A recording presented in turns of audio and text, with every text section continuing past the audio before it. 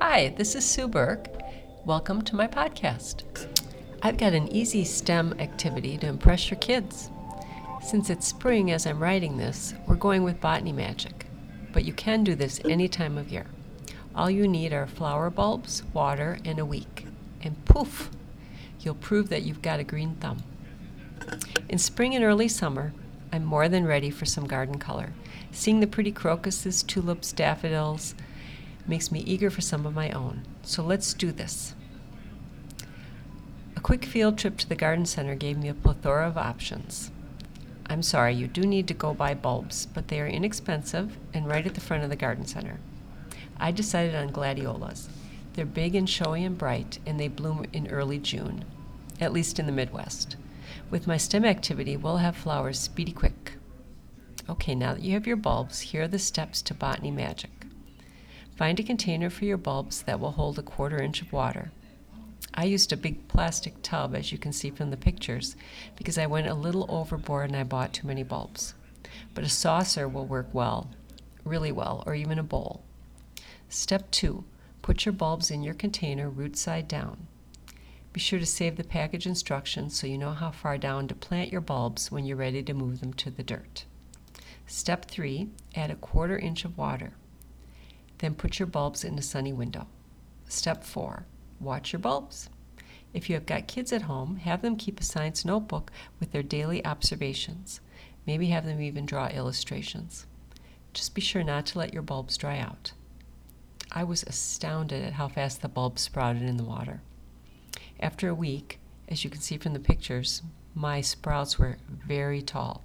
I decided it was time to get them in a pot.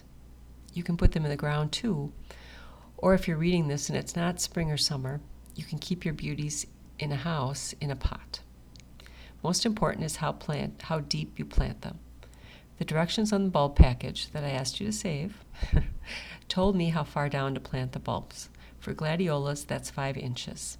General rule of thumb, the bigger the bulb, the further down they go in the dirt. I wanted to get this out to you so I don't have my flower pictures yet, but my glads will look like the pics on my website. Am I delusional? No, I don't think so. I'm going to add my flower pictures in a few weeks to this post, and I'll show you that I'm not. Yes, you'll have hummingbirds too.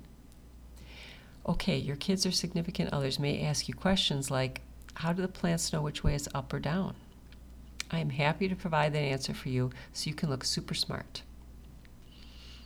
If you've ever gotten turned around in a pool, you know to wait for the bubbles so you can tell which way is up. And actually, bubbles do that because of gravity, and so do roots. Botanists know that plants exhibit something called gravitropism. The cells in their roots use gravity as a guide for growth. They don't know exactly how it's done. It has to do a little bit with the cell formation, but they've seen it in action. If you've ever gone on one of those spinning rides, you can feel gravity's pull for yourself. Gravity increases along the outside as the spin increases. Now, they didn't have these rides in 1813, but Thomas Knight, a British physiologist, used this concept to do an experiment. He attached seedlings to a spinning plate. He pointed the seedlings all different directions, in and out, and he spun the wheel slowly over many days. A few days later, after the seeds had begun to germinate, the shoots all pointed towards the inside of the wheel, and the roots pointed outward towards the gravity, or where the gravity was the greatest. This has been reproven, and I have links on the website below so you can click if you want to read more about it. But gravity isn't the only factor. Charles Darwin observed in his 1880 book, The Power of Movement in Plants, that plants respond to light and move towards the light source. It seems intuitively obvious.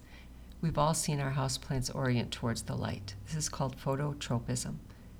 Now, to make things more complicated, experiments on the International Space Station show that roots apparently don't need gravity to orient. They'll grow away from a light source regardless of gravitational forces. So root orientation is a combination of different factors. There's one more factor, hydrotropism, and I'm sure you can guess what that is. There's a hormone, auxin, that physiologists are working with, and this has a lot to do with the plants too. There's one last fun STEM activity that I have for you.